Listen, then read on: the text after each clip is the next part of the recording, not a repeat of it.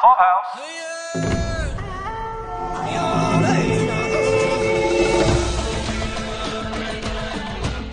This is Caroline. This is Aisha. And this is Survivor Season 40.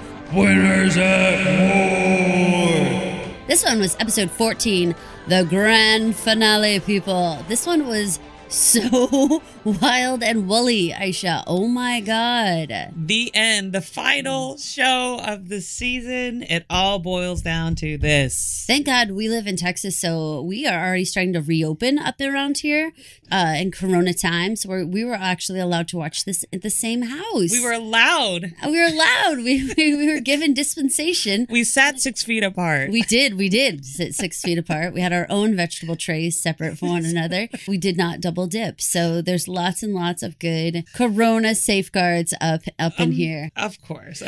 Well, I was just excited because normally we don't watch the show together. We watch it separately in our own homes and yell at the TV like the other person would be there. But this time we were like, we have to, for this huge, supersized episode, 3 hour. 3 hours. We have to be together, kick the rest of our families out of this area. I'm pretty sure my husband just drove the kids around in the car for a while. Because there's nowhere you can really go, right? Absolutely so they just was like, I don't know. It's longer than a fucking movie. Yeah. It was so funny. It just went on. And there was no reunion show, which blew our minds because we were thinking, okay, they're going to definitely come on Zoom. They're going to do this whole reunion thing. Jeff said that there was just 3 hours of straight up solid content for us and dramatic content. We were just like, ooh, what is about to go down? It's so weird. I mean, there's 14 episodes, right? And we got 3 hours of actual episode in the finale.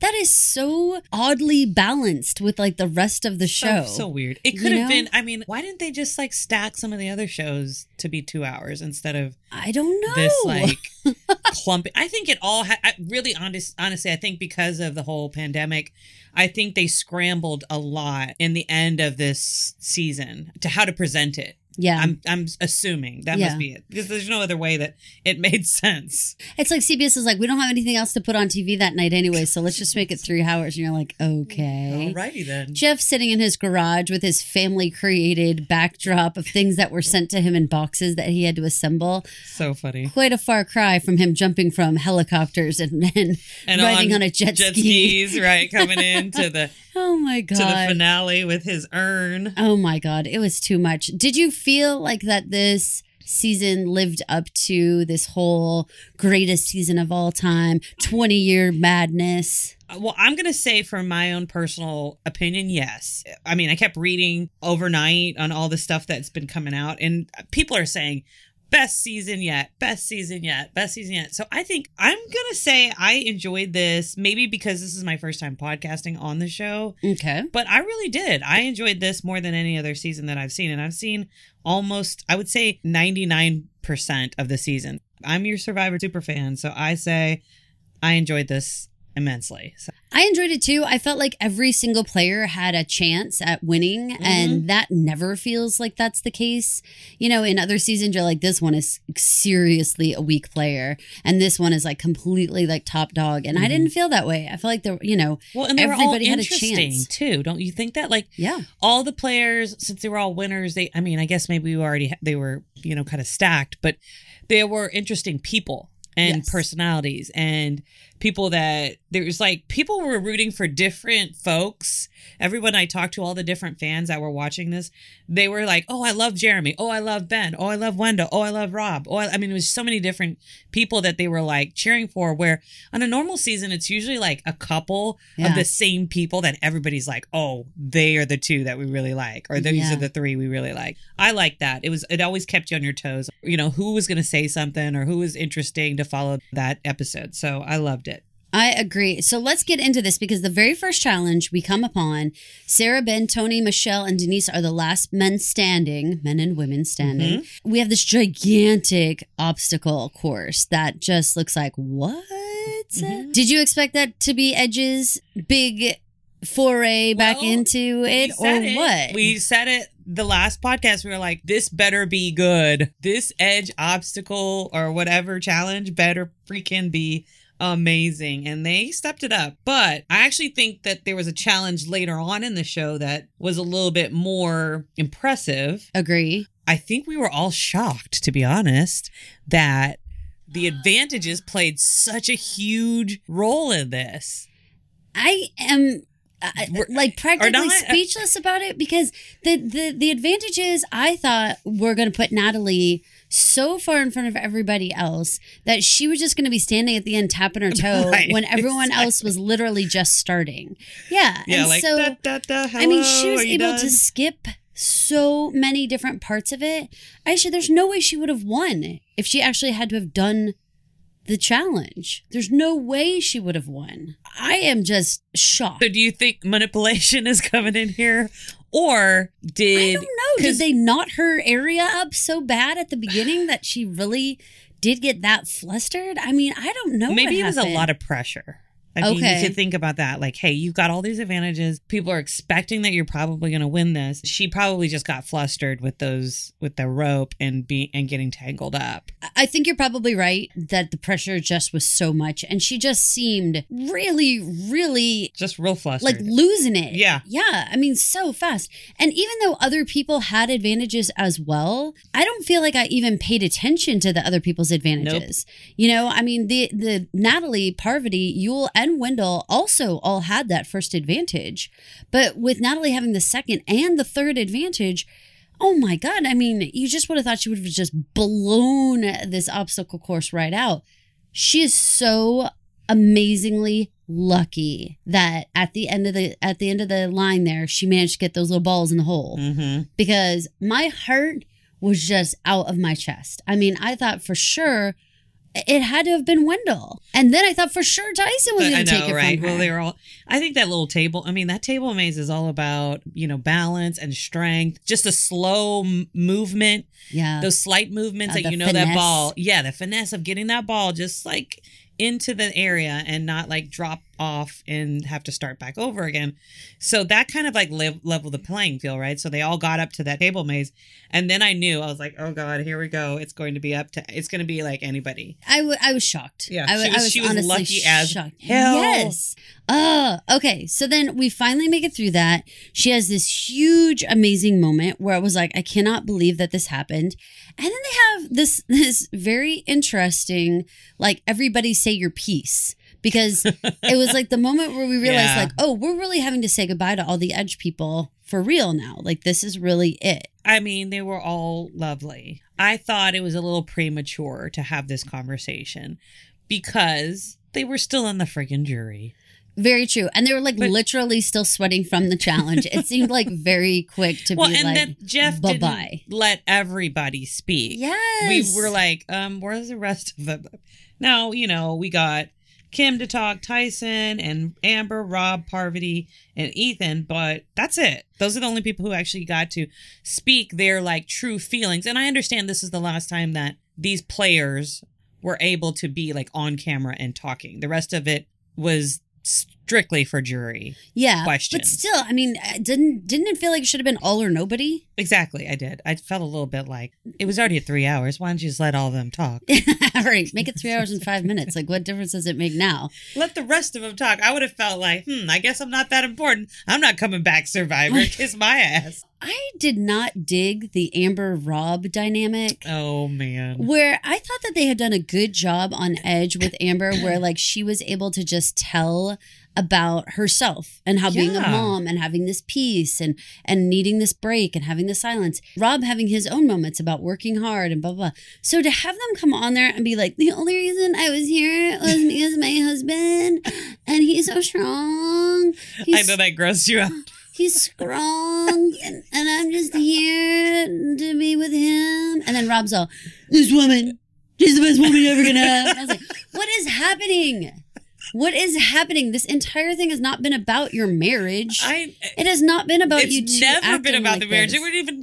They only showed them holding hands one time. So to pull it like to then make it seem like this woman was is a champion. Okay, that's the only thing that matters to me. This man, he's the best man that ever did. Okay, walk a beach before. Let me play devil's advocate. He cracked his elbow. He cracked his elbow, you guys. I was like, oh my God. Let me play devil's advocate. All right, devil, hit it. After this moment they're having with these other winners and what Survivor has meant for them, these deep feelings that they have all spewed, they have to make us all feel warm and cuddly and sweet inside. And so they brought this whole moment of, I only did it for Rob. It was only for him. There's Amber. only reason I came out on this My island. whole life's about hashtag blessed Amber. Like, Couple what gold. Hashtag couple gold. the hell, you guys? I do have to say that I thought that talking to Parv and talking to Ethan for a second, that was actually worth That was it. really good, yeah. All right, so Parv, I did not, again, highlight enough throughout this that she had just had that baby. You know, she was in the middle of loving on that baby when she got that call, and still, she was willing to take off this time, which in babydom, 40 days of being away is a long ass time of like little tiny baby. Now, by far, though, Ethan blew me away. Yeah, that was absolutely so touching that Survivor not only was his crowning moment in his life, it also saved his life because of the foundation that was created because of it. And then that foundation actually funded the drug that saved his life. Yeah, the drug, yes. Oh my God. Yeah, what a full circle, amazing moment. That is like too much for me. Like if they just had one person speak, it should have just been Ethan. He should have stepped forward and said, I spent my money creating a foundation, which then funded a drug that then saved my life. What did you do with your money? You know, like I felt like anyone who like bought like 2 Sea-Doos and a mountain log cabin, you should be ashamed of yourself for what you could have done for other people with that money. Exactly. You know, like. I'm glad they highlighted that. Me too. That was most important to me. However, Yul, Adam, Jeremy, Danny, Sophie, fuck off. You don't get a story time. Sophie took it from this moment and then throughout the rest of the 3 hours and embodied the fucking spirit and vibe. She was out. She literally was so down for the count the rest of this entire thing. Now, I understand she was sick. They said she was sick, but her tude for the rest of this whole thing, she should have just somebody needs to, has she come out and said what was wrong with her? I don't know. I would love to know. They should have given her a flag at the jury to just wave her surrender flag and be like, I want out. I don't want to stay here. I don't want to vote. You know, I'm out. I'm done. It was like she looked like she was forced. Anyway. She was like a hostage up there. It was terrible. They're like, say you're happy. Say you're enjoying it. Or I'll cut your read this newspaper. I'll cut the tip of your pinky off and send it to your mom. It was like, oh my God. Completely confusing. Why did we have like a commercial for Survivor? Where they were like, come to Survivor camp. And it's like an Adam, Kim, Michelle, like, I was transformed. I did things I never tried before. Like, what the hell was this? I think this is montage? Also filler. But why? I don't know why. We didn't need this to be 3 hours. Why? I have my no idea. God. It's pulling on those heartstrings of this being the 40th season, of this being 20 years in. And we all have to salute as it comes on, because it's like we need to go back and remember what Survivor's done for us. I'm going to say even it seems but not to us, me... Beth. It seems to me that it's like they have, like, the application pile is very low. Oh, my. Like, they're not getting enough applicants. You think that? So they're just like, they have been pushing the casting. I have never seen this so much. 16, 17, 18-year-olds, just come on in. Only if you have cool parents and a cool school. I'm surprised it wasn't like hashtag casting on the bottom of that. There was hashtag CBS Survivor casting on the bottom. At the end, but not during the whole... This was like a during the Survivor video. Summer Camp video. Survivor. Like it was The Biggest Loser or something, but they were like, I did all these exercises and now look at me. Literally, she was like, 50 pounds it's lighter. So hard, but you have to know who you are. I was transformed. Biggest Loser. I mean, it was like, oh my goodness, what is this bonkers part? Whatevs. I feel for them in terms of the production of this whole thing, because I understand that they were really trying hard to create something out of nothing. Yeah, yeah. But it turned into just cheese recruitment video. At the end, it was like, "Go Survivor!" Right. It was like they all put their hands in like fists in the air, baby. Team. I was like, "What is happening?" Ta-da! Yes, it's like, oh my god, Team all right. Survivor. Natalie is thrown into the crew. Okay, we got number 6 for these 6 players now. So we're getting right on to an immunity challenge, right? Yeah, definitely. This is very complicated, whoa, right? you have to back up. Okay, Before back we up. get into this immunity challenge, Yeah. she comes in on the scene and she's like, how am I going to ingratiate myself into these 5 without getting my ass voted out first? Okay. Even though she knows she has this idol, Mm-hmm. she don't want to play it just yet. Right. What does she do? Maybe what she's been doing on Edge this whole time, figuring out how she was going to get into the game. And when she did, what would she do? And so she basically went in there and decided to craft the whole idea that everybody on Edge is talking how amazing Tony is Mm-hmm. and he's running the game. So she just puts the shit out there to everybody.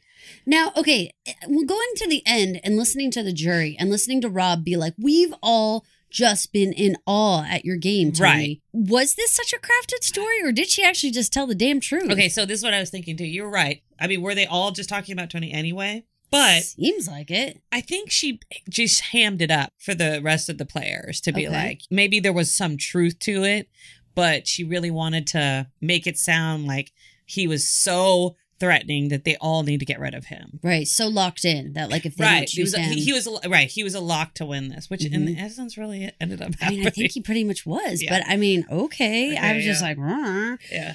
I don't know. So Natalie, she realizes she's got to break up this tight clique. I am pretty amazed at her being able to size it up so quickly. Obviously, that Michelle was like way on the outs. She figured this all out in about a millisecond, you know? she did. Now, I know she's been on the jury, so I know very well that she's been watching this Oh, play yeah, out, you of know? course, yeah. So I guess she kind of knew what she was coming into. And did she have an opportunity to quiz all of the other people coming onto Edge? Yes. But the overwhelming unspoken truth of this seems to be that Natalie did not take advantage of the social game on Edge, like at all. Like the fact that every single player came over there and she could have had a chance to talk with them and be like, tell me how to undo Tony. But that doesn't tell me matter what to do. Even if she didn't loop into the social game, that didn't mean that she wasn't listening. They could have been talking Right. to other people on Edge, and she could have separated herself, but still be listening and taking it all in. It was not that much. Yes. I mean, what were they do? I don't know what the hell they did on that freaking island all day long. They never ever showed us them like like a typical gossiping day, right? about what was going on back then. No. Because a new person was joining them like every week or Right. every couple days, I Every should day, say, yeah. not every week. So then in that case, you think, I mean, new information's coming to them all the time to sit and Constantly. gossip about. I'm firmly believing that she just took it all. She may not shared shit. I think that Natalie did not take advantage of the amount of time that she had over there in terms of the social game, figuring out where the weak spots were over there. I think Because- you're right. And now here's the thing. I'm saying that could be a complete lie. It was a very unspoken part of this whole thing. Of like, where was Natalie? What was she doing? I think we need to hear her side. I'm interested to see if she will reveal. I'm sure she more will. of what was going on Edge. Do you think that they do? Will they talk about? There it? is actually a video out right now, and it just flashed across my Facebook, and it's Natalie talking. And I didn't want to look at it until we recorded this because I wanted to make sure I didn't like have anything in my head until we talked, you know? Okay. I think she's spoken out. Okay. Good. Because I mean, there I don't know what it needs is to be about. more information about what is going on. I mean, how did she not have the respect and the love from all the people on Edge coming into? She tried to having all them explain it being away. jury. She tried to explain, and she in their heads, and she did. So we get to the immunity challenge. What did you Now think we're about like- this one? This was the gigantic obstacle course with the ropes course, the stairs, the slide they had to run 3 times. They had to complete a puzzle at the end. It was the biggest one I felt like I'd ever seen. I mean, they were going balls out. Ben was going crazy. Natalie was going crazy. Denise was going, I mean, everybody was just like throwing themselves down those slides. This is the right one, Yeah, right? Ben like practically was not even on the slide. He just like jumped from the top. That scared the bejesus out of me. I forget how athletic Ben really is. Agreed. Until he busts out on these challenges and you're like, oh yeah, that's right. The thing that was so shocking was, once again, Michelle plodding along, literally like the little engine tortoise, that could. Right? Little tortoise in the hair kind of action. Natalie literally lapping her. And yet we get to that puzzle. Oh my gosh. That damn puzzle. What did you think about that thing? That puzzle, first of all, I was thinking to myself, I would have been, who was it? Was it Ben or Ben and Tony? Who just like had nothing. They just spent the entire time gawking at just other like people. Looking around. I put everyone cheating. Everyone's just looking around cheating. If you didn't know what you were doing or you didn't get the idea, the concept, that you're just sitting there like fumbling around. Michelle had the concept immediately. She knew how to do that puzzle. She built it. She didn't even stop. She just picked up the blocks and started going. And I was like, at that point, I was like, oh. She literally never hesitated. It's like her blocks were numbered. It's over. Like put 1 with 1 and 2 with 2 and 3 with 3. It was like, oh my God, this woman is crazy. Oh my God. She blew my mind. Yeah. When she won that puzzle, I was like, that was the biggest comeback I feel like I've ever seen. Mm-hmm. She just like kicked all of their asses. Aisha, that was just one of those reality TV shows. I love the competition parts, the actual like challenge parts, and that was like, the thing that you could be so defeated, right? Like, wouldn't you be immediately defeated when someone laps you on like a physical part? You would feel like crap, and then just to come back and she just kept her composure. That's what it's all about, is keeping your composure and not quitting and just doing what you had to do and then end up pulling out the win. I was like, yeah, that was. And what was interesting is that it was her entire plan to just be like slow and steady, because she wasn't ruffled. She literally wasn't ruffled when she was passed. Even when she got up to the puzzle, most people, tears would have been streaming down their face when they're getting lapped. Flustered. Oh my God. I can't do this. She even, I don't know if you noticed this, but when we were watching, she even took the time to like pull her bathing suit bottom out of her butt.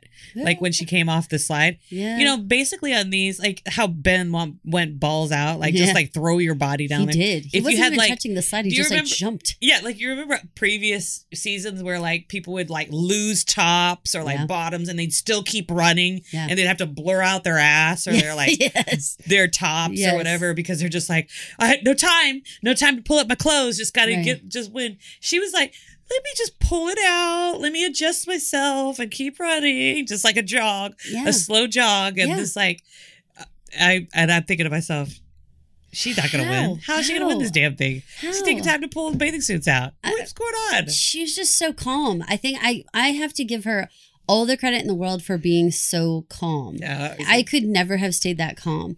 So then we get back to camp and Tony, he just seems to understand exactly what the fuck is going on, but no one will listen. Was this frustrating for you, or did you feel like, no, I mean, Sarah and everybody else has like complete understanding of what is going on and they should just like be cool? Or what did you feel like? The editing was quite funny. They were like, how they kept like going to Sarah and she's like, this is what I've been trying to do for all this time, 38 days, is trying to calm Tony down. Yeah, that's my entire job. Right. We're like, Sarah knows what's going on. Sarah, exactly. Oh, when she said that line out loud, Sarah knows what's going on. I was like, Sarah girl. That's it. you just signed your death warrant with that. Sarah knows what's going on. Yeah. Poor Tony. If they had just listened to him, if he had just not acted like a Muppet the whole damn time, maybe, just maybe, Tony, this is one of those times seriously when I felt like his previous game actually hurt him. Exactly. When his current game, I don't think warranted this level of not believing him. Nobody could take him seriously this time. It's like, yeah, you did enough damage last time. Last couple times. He played several times.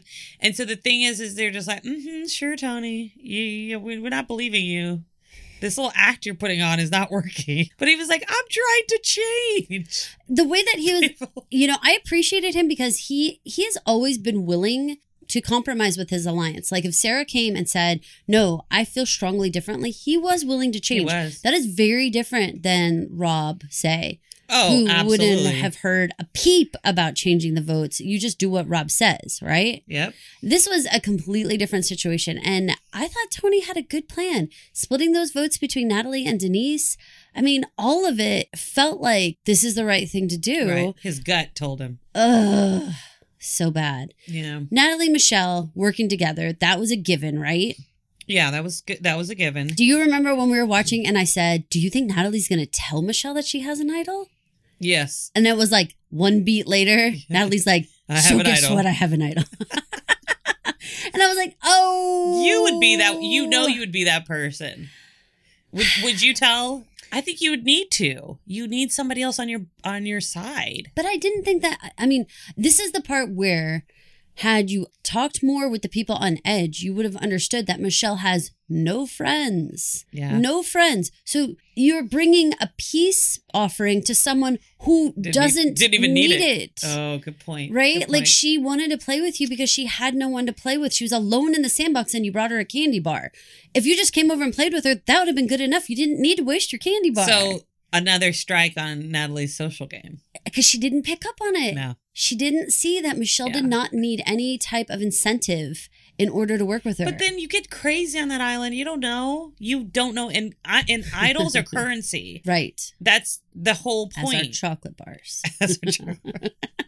I just felt like it was just too much. I felt like, oh, Natalie, you came in here in such an odd way. Busting on. Yep. Yeah, like you got flustered during your challenge.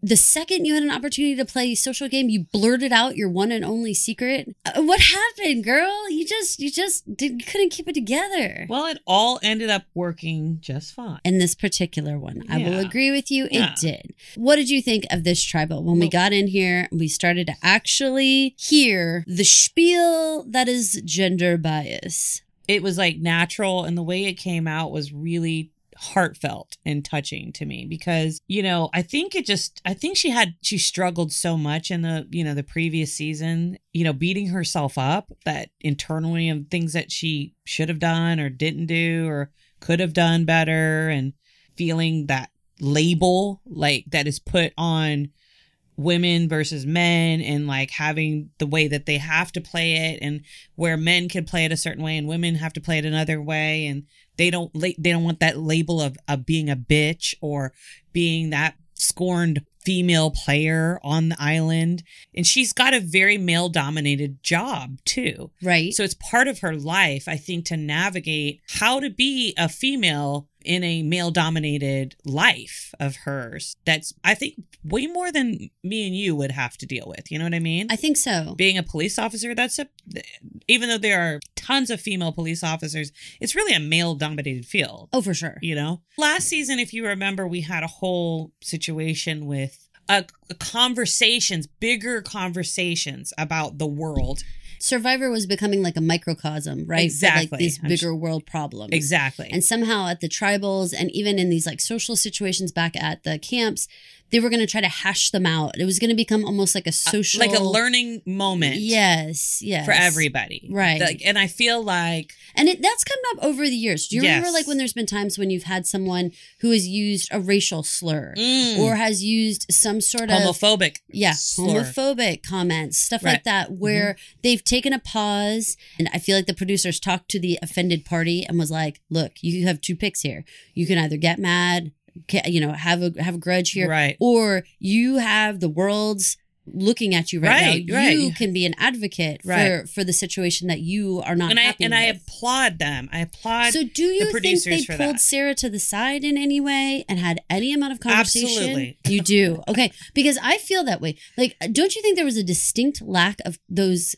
confessionals in this whole like latter half of the season, where normally they would share with us a little bit more? Sarah was there, but she wasn't talking about this gender bias stuff. No. And then all of a sudden it came out. Any of her concerns, and then all of a sudden she just has this very eloquently put. Yeah, she's like on a platform and she understands herself, and it's all very clear now. But I think they fleshed it out with her. Yeah, some sort of guided. Exactly, a guided. I think she felt like it finally was. She was able to put some words to how she felt. And they helped her along with it.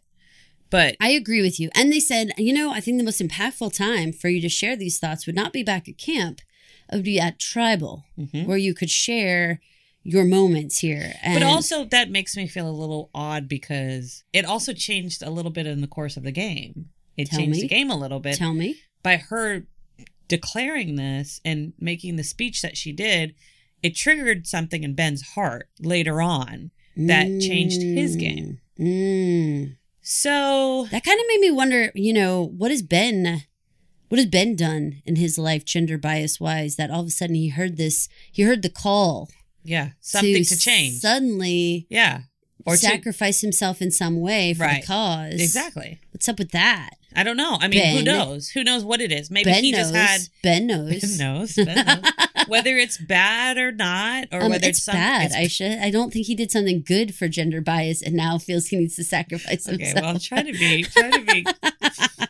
to be neutral about this, but you know what I mean. Like, right. He definitely felt something about it and needed to make some change. Now, what did you think about the fact that Jeff decides to lean into this whole conversation and decides that he is a part of the problem? He could have said nothing and it would have just been fine. Right. Probably. So what do you think about the fact that they actually decided to, and potentially get a little skewered in the social media world by saying, I think I do actually use words like, well, I love Jeff positively. For that. I love Jeff that he doesn't he's not hiding. It would have been very easy for him to just be quiet. Mm-hmm. It would have been very easy, which most people would probably have done. So I applaud him for actually being like, you know what? If I've done anything, I'm truly sorry. I'm not untouchable here. Right. Let me put my shit out here and say, I'm going to own whatever biases I had in the past. Yeah. And try to do better. Well, okay, so here's the thing. And talking about this is part of where we got back to people like Parvati. When I said, I don't get it, you guys. Are you trying to tell me that because she's so pretty, that's why she's won? Even though there's been some beefcake guys on here, but you're telling me that she won because she was just so damn sexy? And I was like completely boggled by the concept that this kind of concept of gender bias like brings it on home to me, that I was like, oh, this game has been like sketchy about, women and how they kind of are like flirty or doing their thing versus men who made boss moves and all that kind of stuff. And you're like, wait, what? I mean, the fact that our one true boss queen decided to just pull the damn flag and go home and not even have anything to do with the rest of the show at all. No. That was one giant leap backwards. It really was. For women, Sandra. It really was. It was like, and you were my girl. Taking my ball and going home. Yeah. Like the second I don't get it to was be a on giant top. It was a giant step back. Ugh. So I'm not happy about it, but you know what? It happens. People are human. They make their decisions, and that was her choice. Absolutely. So she went out on her own terms. I also thought that the only way that Natalie and Michelle had a shot at this was to start playing the gender card and to start saying there's 3 women here, there's 2 guys here. Let's go women power. Let's try to turn this tribal into girls versus guys and break this alliance. We've seen them pull it before, right? Yeah. Where they just decide a girl needs to be in the finale. A girl so needs therefore, to win this damn show. That's how we're going to do it. Because in all honesty, Natalie, Sarah, and Michelle had the power to make it an all-girl. They could have. An all-girl ending there. They could have. Where a woman would have had to have won. They were not. The thing that I do appreciate was that threesome, the Ben, Tony, and Sarah, that alliance was not going anywhere. As we got to this episode, I realized how freaking tight that, I mean, they were like blood brothers and sisters or something. Yeah, absolutely. I mean, I think they went to the ocean and like cut themselves and then like touched each other. Very anti-social distancing. Never again will they get to be able to do that move. Oh my God, the whole thing. They were blood brothers. What did you think about the vote for that tribal, where ultimately it was like all idols all the fucking time? Everybody's idol gets flushed. Everybody's idol gets flushed. And then they had to re-vote because there was no actual votes cast for anybody who could have been, voted out. So Denise and Sarah get to the end and then they have to re-vote between those 2 women. We knew it ended up being the way that Tony wanted it anyway. So that was so cool. Infuriating. Well, for me, I thought it was cool because I was like, okay, he ended up getting what he wanted. Every idol was flushed. He didn't, and he told them, don't do it this way because we're going to all end up losing our idols. Evil. Dumbasses. Evil. But here's the thing. From a show standpoint, without that, we don't get any more screwing for idols because people would have still had idols in their pocket and stuff wouldn't have gone back into play. By flushing it, guess what went back out? Producers manipulation. I say like they created a situation where okay, now everyone's gonna have to play idols, and then now everyone's gonna have to go play hide and seek with Idolland. But did you notice, even though 3 idols were in play, 3 idols did not go back to the jungle? Only 1. Or at least they weren't found. Okay. But yeah, I agree with you that I would never have stopped looking until 3 surfaced. They only found 1. So do you think they only replanted 1?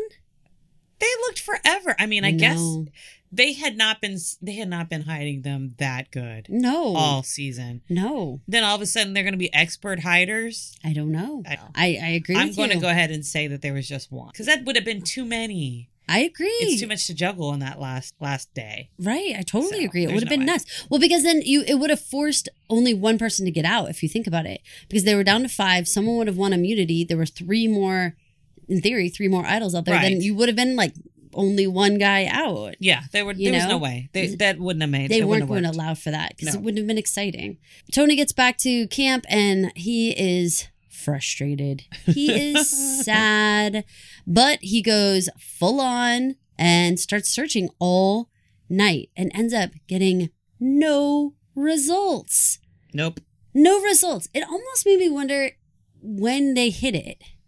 Like, do you think knowing that Tony was a nighttime looker, what if the producers just waited till morning and went out and hit it? Like, let him waste all his energy all night long and go hide it at like 5 a.m. Well, according to what he said at the end, he never slept. He was out either tending the fire, and I'm putting finger quotes up, tending the fire all night, aka looking for idols all night long. So it just seemed like he just didn't sleep. Right. But still, I would think at some point in the morning time, no doubt he came back. You know, at some point. I mean, he had come back. So then what if like the producers just let him waste his time all night? Possible. I mean, I'm just saying. I mean, it kind of cracks me up. But at the same time, Tony seemed like such a shoo-in from the producer point of view. Why wouldn't you try to put some foils in there? I know I'm giving all that. I feel like a Survivor producer is going to listen to this podcast and be like, we don't do this, you guys. It's not like this. I want to know if they do or not. I mean, somebody needs to tell us. It is their responsibility to make the game exciting and interesting. Yeah. And if it's just a streamlined straight line of like the person wins every single time and then goes to the end, they know he looks at night. They know he does. Yeah, but you've been looking all night. It's dark. Uh-huh. He builds some Shabadoo crazy fire that he needs to see. Okay? And then some sort of stick fire that he was like carrying around. And then I think it looked like some sort of palm frond that was caught on fire or whatever he was like holding. And again, everyone else is just snoozing it up at camp. You don't smell smoke. Nothing. You don't hear like twigs breaking. It would be the loudest fucking thing ever. I would think it would be.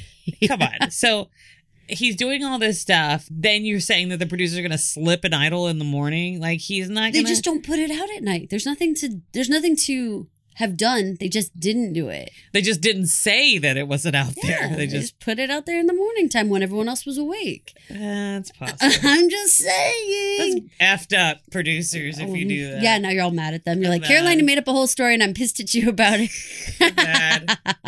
Oh my God. So lo and behold, though, as soon as the sun rose in the next morning, Natalie finds it. Shows it to Michelle. They're going to work together again. The idea, though, that Natalie found it and is able to stay in this game a little longer was the only thing that I think made this like very exciting near to the end, because otherwise it was very simple. They were just going to vote out Michelle.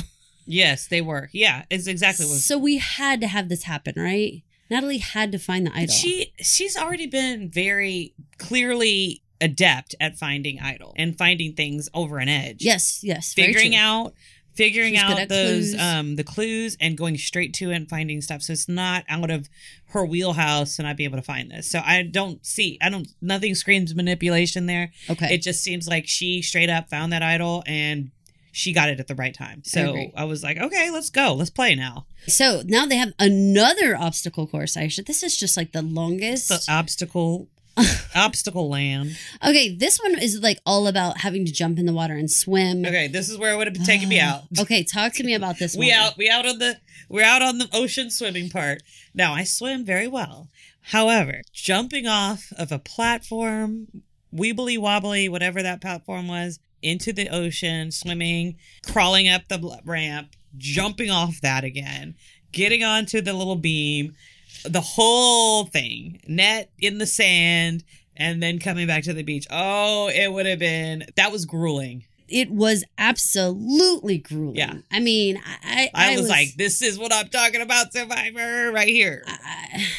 Shit that you know that normal people are not going to just be able to like, I could do that. This is the type of challenge I was waiting for. Me too. The creativity level was like, yes, you are tiring these people out. Yep. They are exhausted. I mean, this was nuts.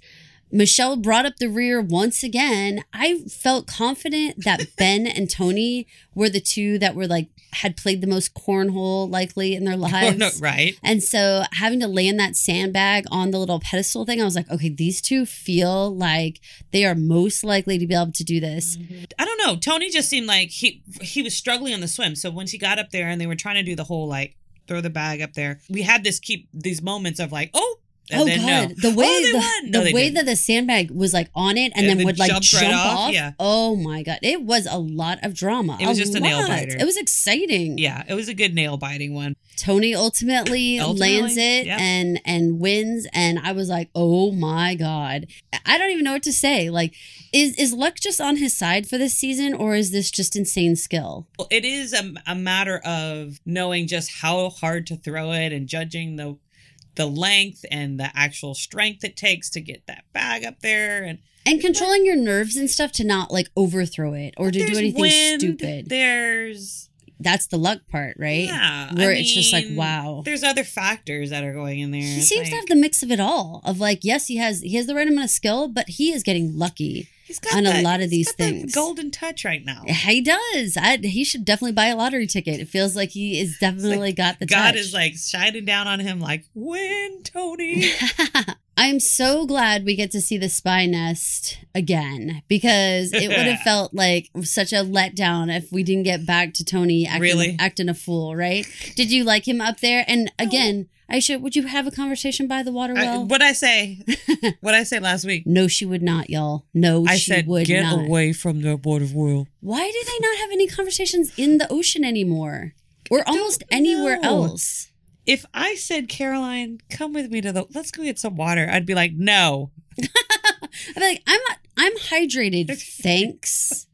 I will go pick some berries or coconuts or something. Can we do something else? How about we go like pumice our feet over by the ocean? Let's go do some yoga. Let's do some pumicing with the reef. Let's go find something else to do. I'm just like, how much time are we spending at the water well? Well, another, option to get Tony up on the spy nest, I'm pretty sure. But the hilarious thing was the editing didn't show us until he said that he was up there for an hour. Oh my God. So they talked there for an hour. I can't even, okay. He's on this tree for an hour shaking like a crazy person. Why do you think Natalie opted to hide the idol and her buff on her wrist? I've honestly never seen anyone do that. What was that about? It stuck out so much that even Sarah was like, What's on your wrist? What is this? How many times have we heard, like, remember when Sophie's on her way out, she's like, now I get to get this, like, out of my ass crack kind of thing. Like, or even when people are walking out, remember they're like, oh God, I've got this, like, idol in my ass. Or your shoe. Yes, pulling out of my boot, pulling out of my cleave. I have never once seen someone wear it on their wrist with their buff tied around it. I hadn't either. I thought, I kept seeing the camera pan down to her hand. And I was like, why do they keep doing that? And then when she said it, I was like, oh shit. So, she's got the idol on her wrist. I mean, they're not going through bags at camp. Why didn't she just keep it in her bag? I don't know. The social game, Natalie, the social game that you don't understand how to be around others. And for some reason, I don't know. I don't get it. So they have that whole conversation about the idol, and now everyone knows that Natalie has the idol. Right. What a waste. Do you think she did it on purpose? Because it's so obvious. I don't know. What would be the point? Why not just tell? Why wear it around? Right. I don't know. It just seemed odd to me. It seemed very out of place. It does seem out of place. The entire group now knows she has an idol. Everybody. After she's got the idol, they start hatching these thoughts. Not they, but Ben and Sarah and Tony in particular start realizing that if she's got the idol, she could in turn actually play it for Michelle. Which I think would have been a very interesting play resume-wise. Did you agree with their idea that her coming in with such great advantages and an idol in her pocket, knowing she was going to play it the first go-round, then she's got to kind of change it up and do something different on the second one? Was that good reasoning on their part or no? I don't know why they would think that it would be that great on her resume. Honestly, if you were down to it and you wanted to give your vote, would it sway you to know that one player gave one of their idols somewhere to somebody else? Would that really sway you? Would it be silly to not use it on yourself when you're the one that could get to the end with it? It's a gamble. It's a risk. Yeah. And so, why would you need to take the risk if it's yours? Only just because of trying to show that you're not just playing like a vanilla game, you know? But I'm with you. You can talk your way out of that. They were spinning a more creative game than Natalie came to play. Exactly. That's my point. Yeah. It's like they were giving her all this when it was like, I don't think she really wanted to do that. She just wants to come and be safe and then move to the next day. Yeah. And then be safe whenever she can, you know? Yeah. What did you think about this Sarah-Ben conversation where they had this really difficult conversation, especially Ben, who we talked about in our previous podcast, how he had so much trouble trusting people and that he felt that he left the game with no friends at all. And he wasn't going to do that this time, that he really, really cared about really not just looking like a good guy, but being a good guy on this game. Was that putting too many eggs in that I want to look good and have friends basket versus the I want to win basket? Well, to be honest, while watching it, I wanted to throw my shoe at the TV because I thought, Ben, what are you doing? You spent all this time. This is not about getting a best friend at the end or being the nicest guy. Survive friendship. It's not good. It's a game for $2 million. If you want to change your life, your family's life, whoever, create a foundation, whatever you want to do, you could do that with that money, you know? But then the more I thought about it, it's self-preservation for him. It's his own heart and his own mind that he's got to live with every day. Okay. And I don't think he was willing to risk that. I don't think he was willing to go through whatever he went through, which seemed to be quite life-changing. Yes. After the first time he played, because he's brought it up multiple times now, and it's not been good. Mm-hmm. That like he couldn't live with himself, and he has the knowledge that he couldn't live with himself, so he had to do something different. He had to do something. So I think he had to do it for his own well-being. I like that. And so I applaud him for that. And I think as much as it like killed me to see it as a game strategist, after thinking about it and really just stepping back, I see why he did. Okay, so while I think it was understandable for Ben, given his emotional, mental state after previous games, would you have ever in a million years given permission to your alliance to vote you out? Not at this stage. This was the 11th hour. I would never have given permission ever because I want to win. I mean, no, so I wouldn't have done it, period, either. No time that I would have been like, right okay. Then. Yeah. And there was like no need. Michelle and Natalie did not need to both be in the finale. Like more could have happened here. But they didn't know where that idol was going. Right. But sadly, and they didn't want to risk one of the other ones going home. Yeah. So it was a self-sacrifice. And I get it. But it was a self-spun story. Again. I know. It was not understanding that Natalie has never played that game. She's never been sacrificing herself for other people. The one and only thing we saw her do was give up that idol to Tyson, but she couldn't have two idols. So she didn't actually give up anything in terms of like... She had to. Yeah. I mean, she spent the tokens rather than maybe eat more. Yeah, because they were like, we can't do anything more for you on this last challenge. Yeah, I mean, she could have spent the tokens on more food for herself maybe instead of buying another idol for Tyson. You're right. Yeah, there was nothing else she could do. She couldn't have come with two. No. So, I mean, so they gave her too much credit in terms of this generosity idea that she would play it for Michelle. Right. And when in reality, like, she's never shown that. And you guys don't really have they don't know that. Because they never spent any freaking time with her. Which is the catch-22 of Edge. This is practically a mystery person that you're getting on day 38. Especially her, because she was the first one out. Yeah. So they literally, I mean, talk about the biggest wild card you could possibly get. Yeah. Someone you've spent zero time with. Right. It wasn't a Jeremy. No. It wasn't like anybody who got voted out, on the latter part. It was the one person who was voted out first who they had zero interaction with. So they spun something that was so much more complicated than what was going to happen. That's what the island does to your mind. It messes with you. Your mind gets crazy. Okay, so I feel like the whole last portion, you and I kept saying, there's no way Sarah is going to vote Ben. There's no way Sarah is going to vote Ben. She's not going to do it, right? No. She's not going to do it. There's no way. She's not. She's not going to do it. She's not going to do it. And then I see Probst hold up that one that says Ben with the heart. Oh, you're like, damn it, she did it. I said, Aisha, that one's Sarah. We all know only Sarah would have put the heart on there because like Natalie and Michelle are putting hearts on Ben's name.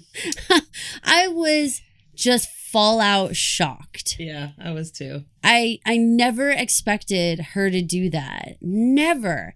Okay, so you're Sarah, right? Mm-hmm.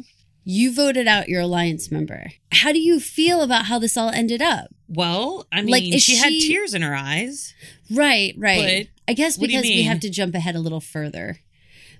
So I mean, this is not a surprise. People who are listening to this, I assume you know how this worked out. Yes. I just want to fast forward just Sarah for just a second, knowing that you are not in the final three. Right. And looking back and realizing you are the one by your own choice to break the alliance. How do you feel about your choices now? I think she feels fine because she wanted to make a move.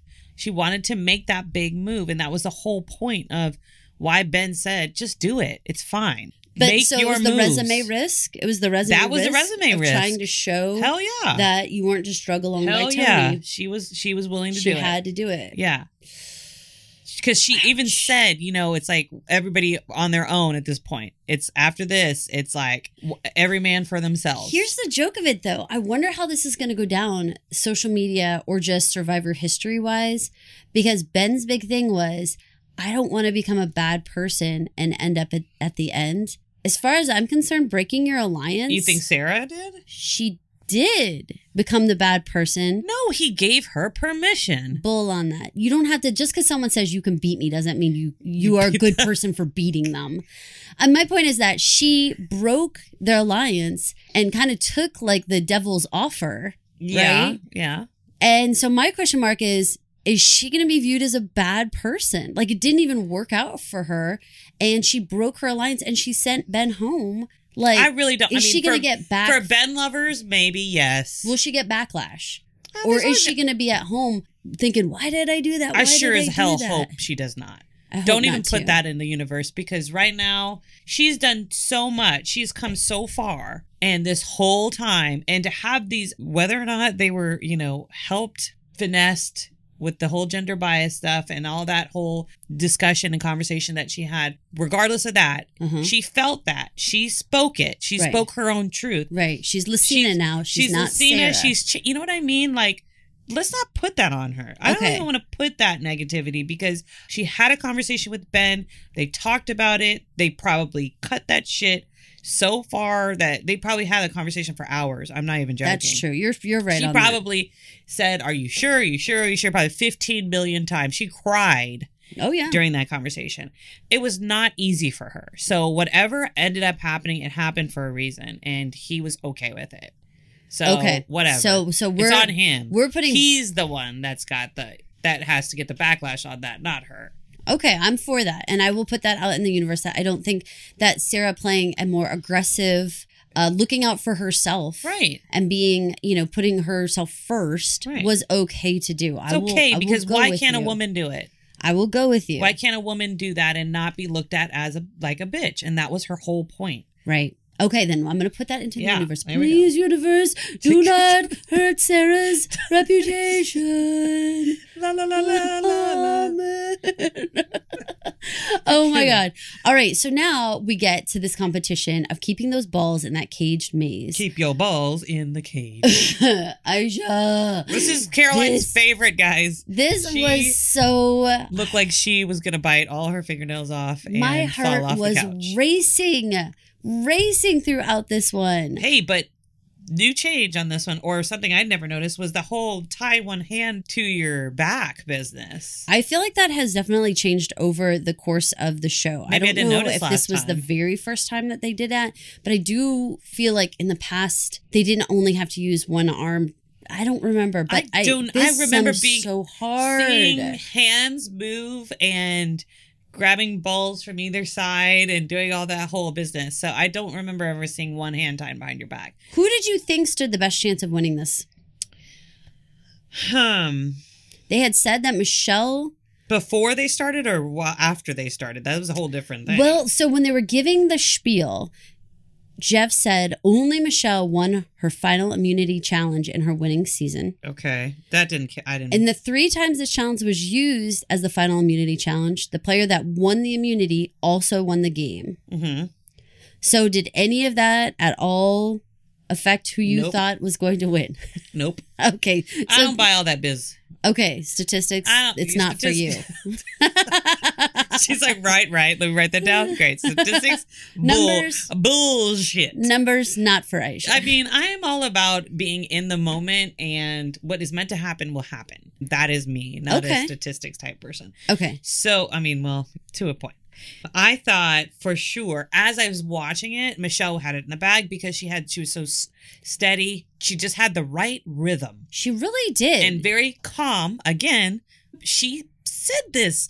You know what? Michelle, she then said all of this. She said, I work better under pressure. She did say that. And when she's under pressure, guess what she does? She composes herself and she comes out like a champion. Mm-hmm. So I thought that was what was going to happen. But I also said, this is the freaking like challenge that if you lose your concentration for just that split second, you could drop that ball. Okay, so then in that case, we've got our Natalie CrossFit, sat out there on Survivor Edge for a gajillion days versus Michelle, slow and steady. I honestly did not feel that Tony or Sarah had a shot at this one. To me, I felt like their energy was going to be too frenetic. Yeah, too manic. I just didn't see them being able to just plod along. And I was right on that. So it ended up being just Michelle and Natalie at the end. Now, what did you think at that very last second when it was just the two of them? Did you honestly think that Natalie was going to pull it out? No, I actually didn't. I did not either. I did not. I thought Michelle was going to pull it out. I knew that those two women were going to be at the end,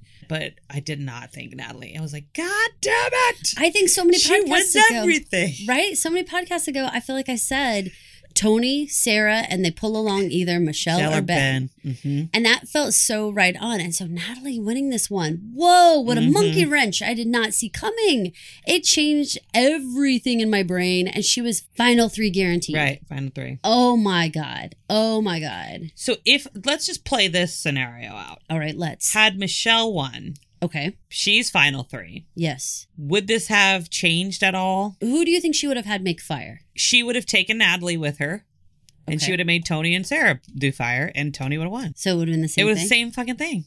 Nice. It wouldn't have mattered. Statistics. Nice. Okay, strategery. Say Tony wins. Okay. He automatically takes Sarah. Okay. He makes Michelle and Natalie make fire. Michelle would have won that. Michelle would have won. And so it would have been Michelle, Sarah, and Tony. I think. I don't. And what then if Sarah won? Would she have? She would have taken Tony. Yes, she would have taken Tony. Well, see, I don't know. That would have been the only one. If Sarah would have won, yeah, I don't know. I think she would have taken Tony. There's no. I would have thought so take it back too. But if you voted out Ben, I kind of feel like you're at the point where. But that's her number one alliance. But she would have beat Michelle and Natalie at the final 3. I think she could have stood there and said, "Yeah, I slayed the king spy nest maker." Yes, she would have. She would have won. So, but she would have never been able to live with herself. You're right. I think she would have taken Tony with. She would have taken Tony because she's a cop. That would have been it. And that was her partner. Yeah. You don't turn your back on your partner. No, it's a wrong. Would you turn your back on me? Never. Exactly. Never. So. I would take you to the end, but then I would annihilate you at the resume portion. I'd be like, and let me tell you what I did. She don't like statistics. She doesn't even believe in statistics. So if you don't believe in numbers, then vote for her. But if you understand statistics, you vote for me. Oh my God. No, but you know I'm all about the like what is to happen as well. Like, I think she would be now that we've played that little scenario out, she would have been the only one that maybe could have changed it. Shook it up, Yeah. right? Otherwise it didn't matter. What do you think about this whole like where you have like this entire day of just making fire practice? Is that so weird? Well, they had to let them practice. First of all, it scares the shit out of me when they're over there banging that fucking magnesium with a knife. I'm not allowed to use a knife. You're not allowed to use a knife? No, I have cut myself so many times. I am terrible at using a knife. Let's try and make fire. Ooh, do you want to? Let's do it right after this. Let's just go in the backyard and start. Do you have magnesium? I've got palm fronds. Is that okay? We need palm fronds. We need sticks. We need also a knife and magnesium. Okay, I want to know. Okay, so I did not know anything about how hard magnesium is. Like in terms of like, you know how we were talking about like how hard you actually have to hit it? It's not very hard because they carve it. Okay, so it says the secret to making magnesium fire is in shaving off thin pieces. Now, here's the word you're looking for. Off of your soft magnesium bar or rod. Thank you. So when they hit it as hard as they're hitting it, they're trying to start. They're trying to bring a spark. Yes. And also get a little shaving action going. Right? I know nothing about the outdoors. However, I am an expert on fire making from my watching of Survivor. I thought you were going to say you were an expert on magnesium because I'm an expert on magnesium and the said products of the table, whatever those. What the scientific table, the periodic table. Oh my God! I don't know what You're I'm like, talking and the how you say the of chart numbers of and letters. I want you to call it the chart of letters for the rest of our lives. I want you to be like, you know, this element, it feels like it comes from the chart of letters. I'll be like, the alphabet? You're like, no, the other chart of letters. The one with the science. The one with the science. Oh, the periodic table. What is the kind of, okay, so magnesium sulfate, right? That's something that they gave me when I was trying to stop contractions. That was like a thing. I'm trying to think of all my magnesium. Did you use magnesium? Supplements. Yeah, you're over there using the mag. Yeah. Milk a mag was like a whole thing in my life with little kids. No, because when my one kid had a bad belly, Milk a mag was like a whole thing in our lives for a long time. Soothes your belly. Well, yeah, makes you poop. But then I was trying to think, like, what's the one that I'm always calling about my knees? Chondroitin. But what's the first word? I forgot the first word. You know, guys. What is it? It's the glucosamine. Oh, glucosamine chondroitin. That's for your knees. You guys, we've digressed. Not on like a 3-hour Survivor episode. Please. We are past the 1 hour mark of this podcast. And it's when we start getting giddy and silly because like our sugar levels are getting a little weird. Okay, so what were we talking about? But still, making fire. I am so afraid of striking a sharp knife towards my fingertips. Okay. I don't even think I could participate. Like if they said, listen, I picked Caroline to make fire, I'd be like, and I'm not allowed to use knives. So do you have other products? I have had to have stitches in my finger. My finger has had to be reconstructed internally. Like they had to flap open the skin, put back together my muscles because I put a butcher knife right through my hand. Okay. Like ever since then, I'm not allowed to use it. I'm still only at, okay, so I show my whole pointer finger. Okay, look, I can actually show you this. Okay, if I point it towards you, can you see how this has red? Yes. This is red, but this is white? Yes, I see that. Okay. That's your circulation. Mm-hmm. It's poor. That's my circulation. Your circulation is poor. Okay, and now here's the other thing. I can feel up here, but like down here, you could poke that with like fucking anything. Yeah. Because the nerve grows back so slowly, it's only grown after all these years to about here. Wow. Grown back. And so it has to get like all... So you definitely can't use no knife. No, I can't use no knife. That's what I'm trying to say. Do you know what knife I prefer to use at all times? A plastic butter knife. Also, the Halloween little knife that comes for the pumpkin with the little dead tip on the end. Because it's like a little saw. Yes. And somehow that, I don't ever think I'm going to slide that right through my hand because it has a little guard at the end for your hand and everything. That, it seems like those safety knives. Apparently, Pampered Chef used to make safety knives and they don't make them anymore. God. And I've always You need knives for a child?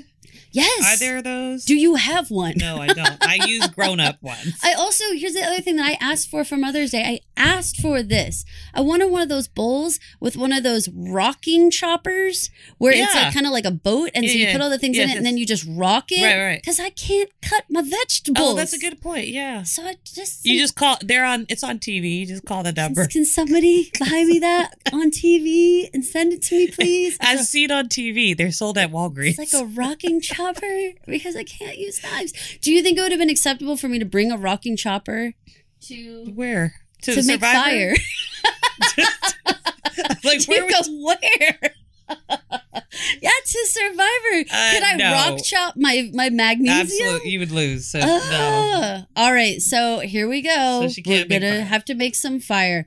I always forget about the part where the person who wins immunity actually has the ability to choose themselves as the fire slayer and choose to take people out on their own. Do you think that that's like a bullshit thing? And have you ever seen anyone take that option? I'm going to say there was one time that I can think of recently that happened. And I do not remember who exactly it was. It was a male that did it, that decided that he was going to, y'all tell me who it was if you know what I'm talking about.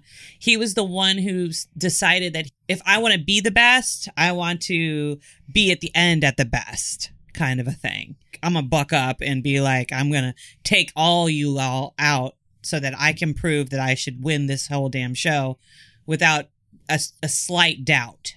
I remember that very much. And I don't remember exactly who that player was, but I do remember that whole scenario. And I hope I wasn't just making that up because I swear it happened. No, I don't think, I remember there was like a season. It wasn't that long ago. Right. And I do remember that exact wording. If I am going to claim to be the best, I have to beat the best. But here's my deal. I'm not, and I don't like making blank statements, but that is such a man way to deal with things. Like, I don't see a woman making that choice. Okay. I just don't. I feel like that is a macho type way to approach the game. And because you went with that, I will take the other side. Please do, because I'm not trying to be rude. I'm just saying, in my opinion, I feel like that's a very macho way to play it, and not necessarily a smart way. I will say that it's a very specific type of personality, whether that comes in the male body or a female body. Or male or there's certain females I know too who are. I mean, I have several people in my brain I can think of who have been like, we should have a game night. And I'm like, I will never play a game with you because you are so aggressive and you are so out for blood. Male or female, right? Like, I can't handle you. Okay. But you're right. There's that personality It's a personality trait, yeah. Who just, like, they have to see you surrender in your eyes before it's over. Like, well, what is that then? It is a dominance. It's about not just wanting to win, but to watch you submit. Ooh. You have to lose. They can't just win. They cannot just win. That's not enough. You have to lose. That's the point. But so to me, I don't think like that. I don't either. It's just me personally. I don't think like that. So to me, it's a waste of time to give up what you already won. Natalie won that fair and square. She won the immunity. She does not need to prove shit. She already proved it because she won the damn idol. I agree. To me, I would not have taken the risk to do the fire part and to potentially lose. And who brought that up? Somebody brought it up in the jury. Fucking Rob. Of course. Because it is that whole tude of like, how can you say you're the best? How can you say you have the skills if you're not willing to do it? Because you're smartest. Because you're intelligent. You're outwitting. You're using your brain. You don't need to use your brawn or go to like fire. Caveman skills, right? Like, I don't need to beat my chest and make sure I win and just pummel you. Like, everyone could have just taken their dicks out and measured and see how long and then crown the winner. I mean, exactly. Right? Is that where we're at? That's where we're at? No. Some of us don't even have dicks. And, Right, exactly. Put them in. Keep them inside your pants. Right. Yeah, or as like Tony was wearing, your paper bag sack man suit that you wore to the final tribal. Oh my God. That outfit, how did he even have an outfit that was that disgustingly dirty? He looked like a homeless person. He looked like he was trying to play like a burlap sack scarecrow, and they gave him the top and the bottoms to it, and then he just didn't have his like headpiece on yet. I mean, okay. Like, what is this? They were on the island for 39 days. Okay, fine. No. I reject that. What he was wearing looked crazy. Regardless of the fact that their teeth were whiter than white. Oh, wow. And you guys, I want to know what dentistry voodoo they used on those teeth. CBS, please send us the whitening kits that you have given your contestants. That was amazing, you know? Yeah. They all look, the hilarious is that they look super homeless until they open their mouth and they're like, cling. They were like bonded all the way across, too. It's like they had such great smiles. Right? Such great dentistry work. We get to the actual fire making. It ends up being Sarah and Tony. Boy, was that... I mean, you said nail biter before, but my God, this episode should have just been called Nail Biter. Yeah. You know? I mean, what did you think of how that they were each going about making their little fire? Well, they both sucked equally, so that was there's cool. that. I told you we're getting giddy at this point.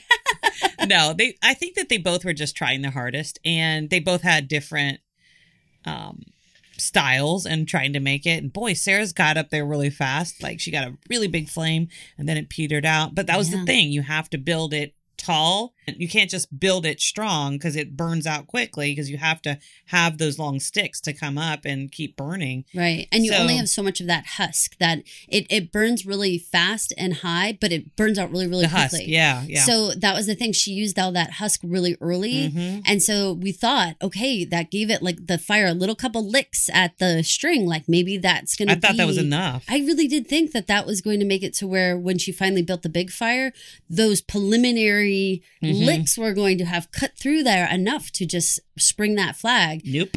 I really thought she had a chance. Thank God for a really good fight there at the end, though. Thank God for that. Okay, so now let's go back to that question you asked me before. Was this skill or was this luck for Tony?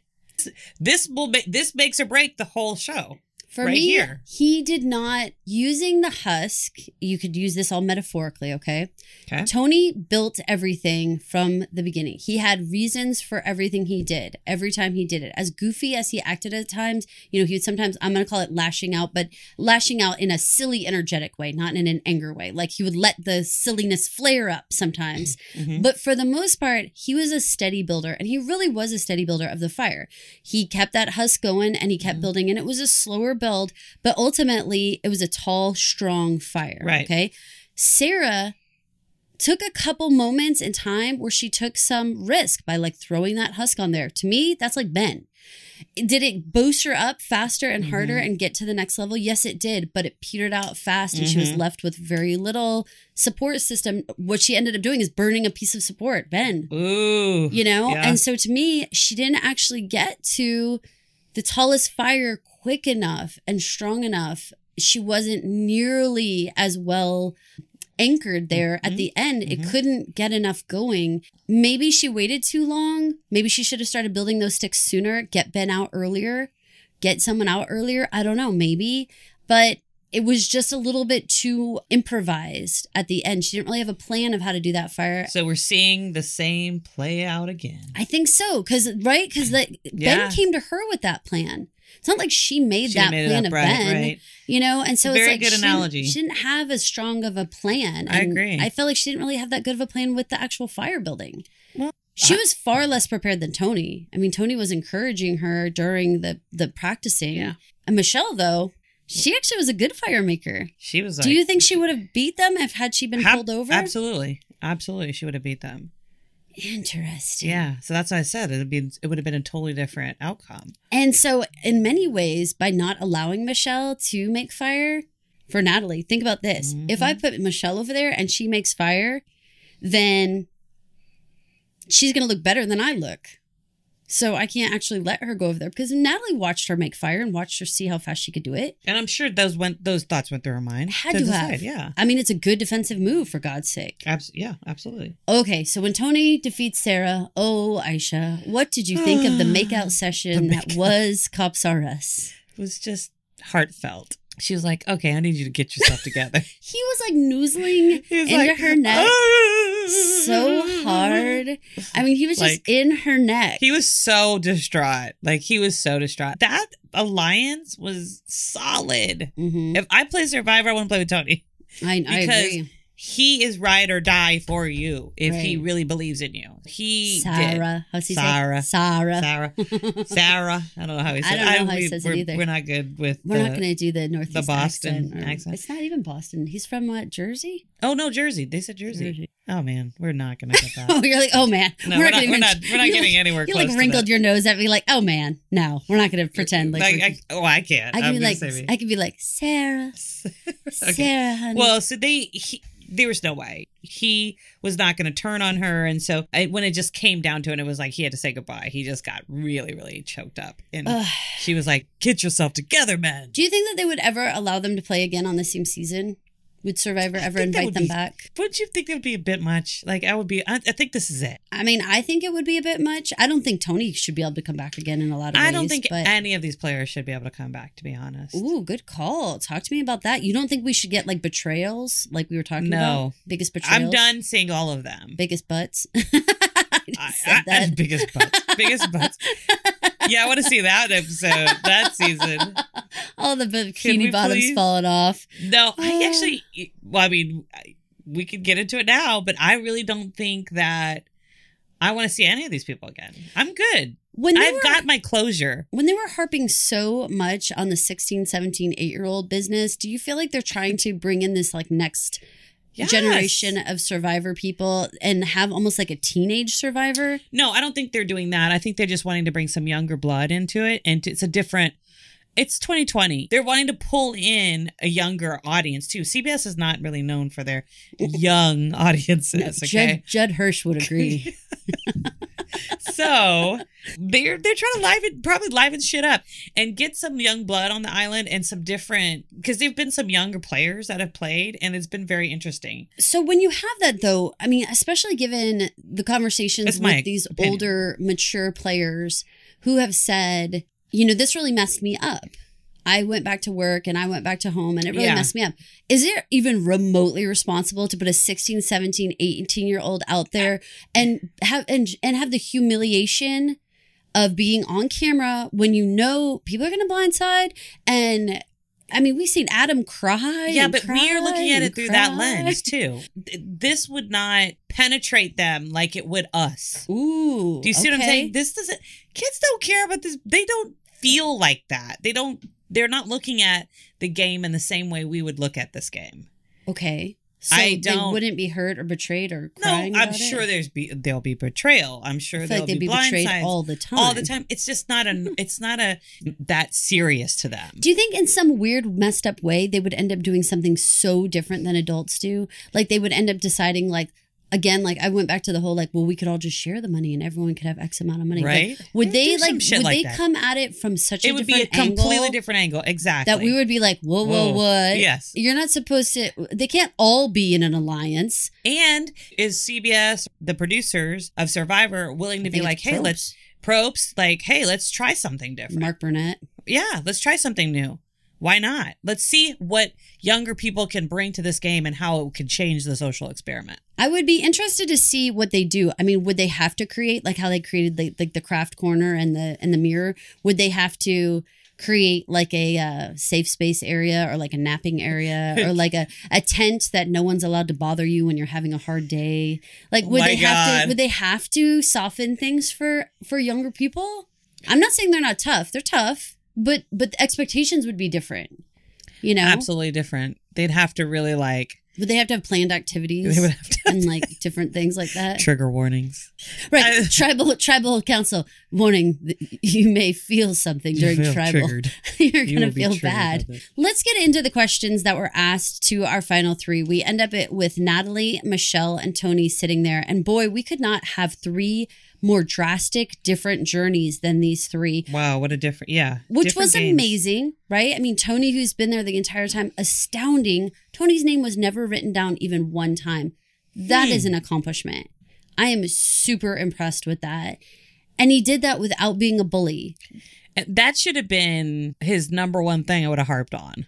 There are so many Let's talk parts about the I things would've that harped they on should it. have highlighted. Okay. Hit Natalie first. Natalie, I was on freaking edge since day one, and I outlasted everybody in this whole damn game.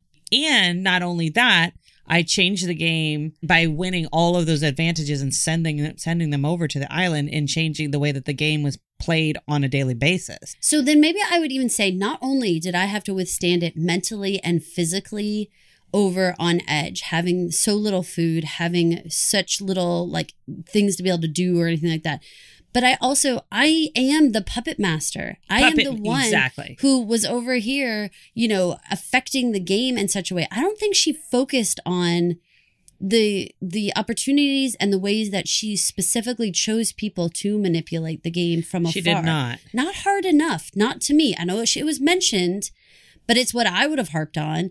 That and not losing my damn mind over there. I didn't staying strong, staying physically strong, mentally strong, all of that. She didn't highlight that. She didn't highlight the fact that sure, maybe I didn't play the best social game, but here's all the stuff I did do. Mm-hmm. And then that pitfall of the rest of the jury, Rob, Amber, Yul, all those people mentioning the idea that she kind of piked out in the last week. Yeah, that's what we were talking about earlier. I feel like that was a really very interesting disclosure, and it kind of shaped the way we felt about her for that entire show. I didn't realize she had made such a misstep. I had just assumed that people on edge, I thought they were all buddies because they weren't voting each other out. No. I thought, why would there be contentious behavior between any of them at any point? Why? For what? Because of personality. Some personality. I mean, it's just like the real world. People in a large group don't always all get along. Your personality might grate on me. Yours might grate on me. We're not eating. We're not sleeping. True. We're not. I mean, how personable could you be if you were in that situation? I'd be a raging, you know what? Maybe I would try to address that and say, after so many days of being over there in that really strange circumstance. That's what I would have said. I needed to take some time to myself. That's what I would have said. Right? Something like that. Because that might have spoken to Amber's heart. Right. Someone might have understood it better. Make up some bullshit. Even Yul. If I just said, I couldn't stop thinking about my family. I mean, even if she was lying out of her ass, who the hell cares? I couldn't stop thinking about my family, and I really had to go to a place where it was just, I was alone, and I had to separate myself so I could concentrate on my family and my own heart and whatever it is. Yeah. Tell Yul and Ethan that you were meditating the whole time. And they would have been like, oh. Yul and Ethan would have respected that right? They would have been like, yes. Okay, all right. You were in a meditative state for that last week. Maybe I'll still give you my vote. I'm impressed that you did that. Instead of being pissed off that you were total whatever to us. That you were cold or whatever. Isolating. Whatever you were doing. Yeah. That was not good. So that's what she should have said. Yeah. Tony should have said what? I kept saying the whole time we were watching, this guy has got the whole damn jury eating out of the palm of his hand. They are cackling like he was doing stand-up. Yeah. Did you not catch that? Oh, I did. They were all rolling. They were guffawing. They were like, oh, you're so funny, Tony. Like, when he explained the spy nest, literally people did put like their hands like on their face. Like they were like, yeah. What's next? Yeah, tell us more. They really did do that. I was like, oh, if you could read a room, that was gold right there. And he loved it because the way he sat forward and the way he got animated. He knew it. He knew it. He's like, I got him. He was so excited. I mean, and as somebody who's like a jokester, I feel like I know that moment when the people kind of turn into it and you're like, oh yeah, this is my time to shine. Let's go. Honestly, I think he did a great job. There wasn't that much that he really had to defend himself against for the most part. Jeremy, it may have been unfair editing for all I know, and I will give him that. He might have had very soft faces at different points in time, but they chose to put in the ones where he was shooting laser beams out of his eyes. But no one else on the jury had that same level of vitriol that he had. He looked really salty about the whole, really salty about them. I think he was just salty about Tony. But why? I don't know, because they had that like ribbing and that funny like jokey thing. Just have had that painted calendar. How many days are in 2 weeks? So I don't understand what they were upset about. I think that something happened that we're not aware of that happened with that Ben and him and Tony. I think something happened with those three. Whenever Ben got so angry at Jeremy and we all were like, what the hell? Why all of a sudden is Ben like actively carrying a grudge? Remember that like portion? Yes. Something happened that we're right not aware of. Before that. Yep. That was like, your mom's a fucking whore. Something happened that was well, like, Ben was like, what? I'm done. Like, he was like, it was like an absolute deal breaker. Mm-hmm. Like, where he was like, you're dead to me now. Because Ben just shut off to Jeremy at some point. That was a huge thing. And Tony tried to still be friendly with him. Maybe Tony got in the middle of it. That painted calendar shit happened just last week. Yeah, but that could have been...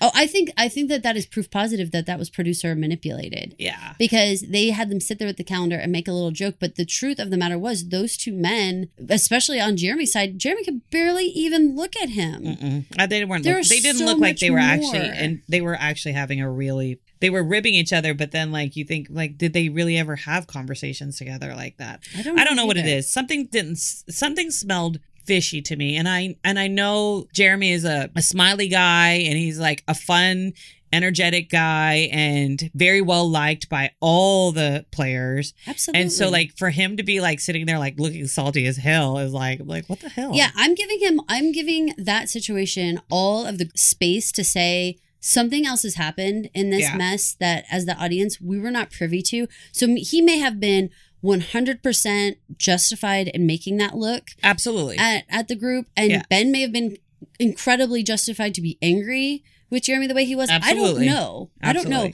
But that just smelled of like, we missed something. Something was left out of our packet. Something was definitely, get it. Where's the rest? Yeah, we didn't get it. So let's go over to Michelle. What did you think about how she explained her game and how she was like either highlighting or really lacking in highlights? I think she really didn't have a whole lot to say.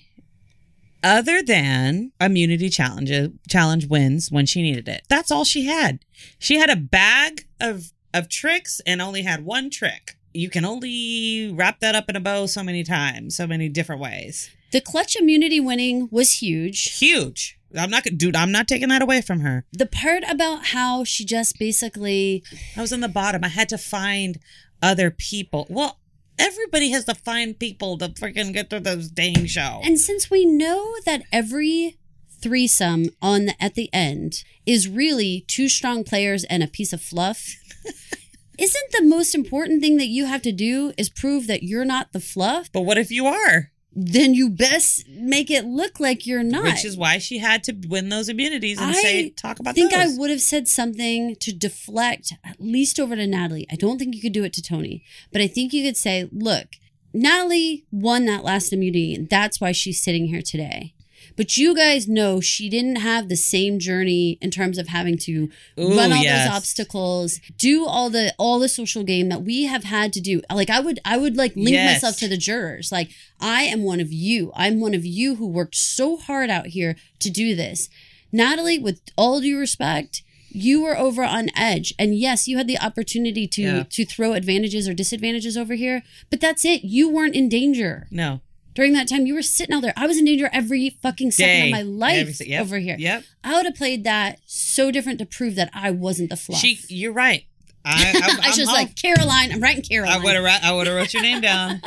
That's true. Well, what strikes a chord with you about what I said? Well, the fact that she's right. You know, Natalie is... She's right. As much as I'm right? Caroline's right? No, Michelle is right. Caroline, I know you. Caroline can be right about Michelle. How about that? Okay, Caroline is right about Michelle.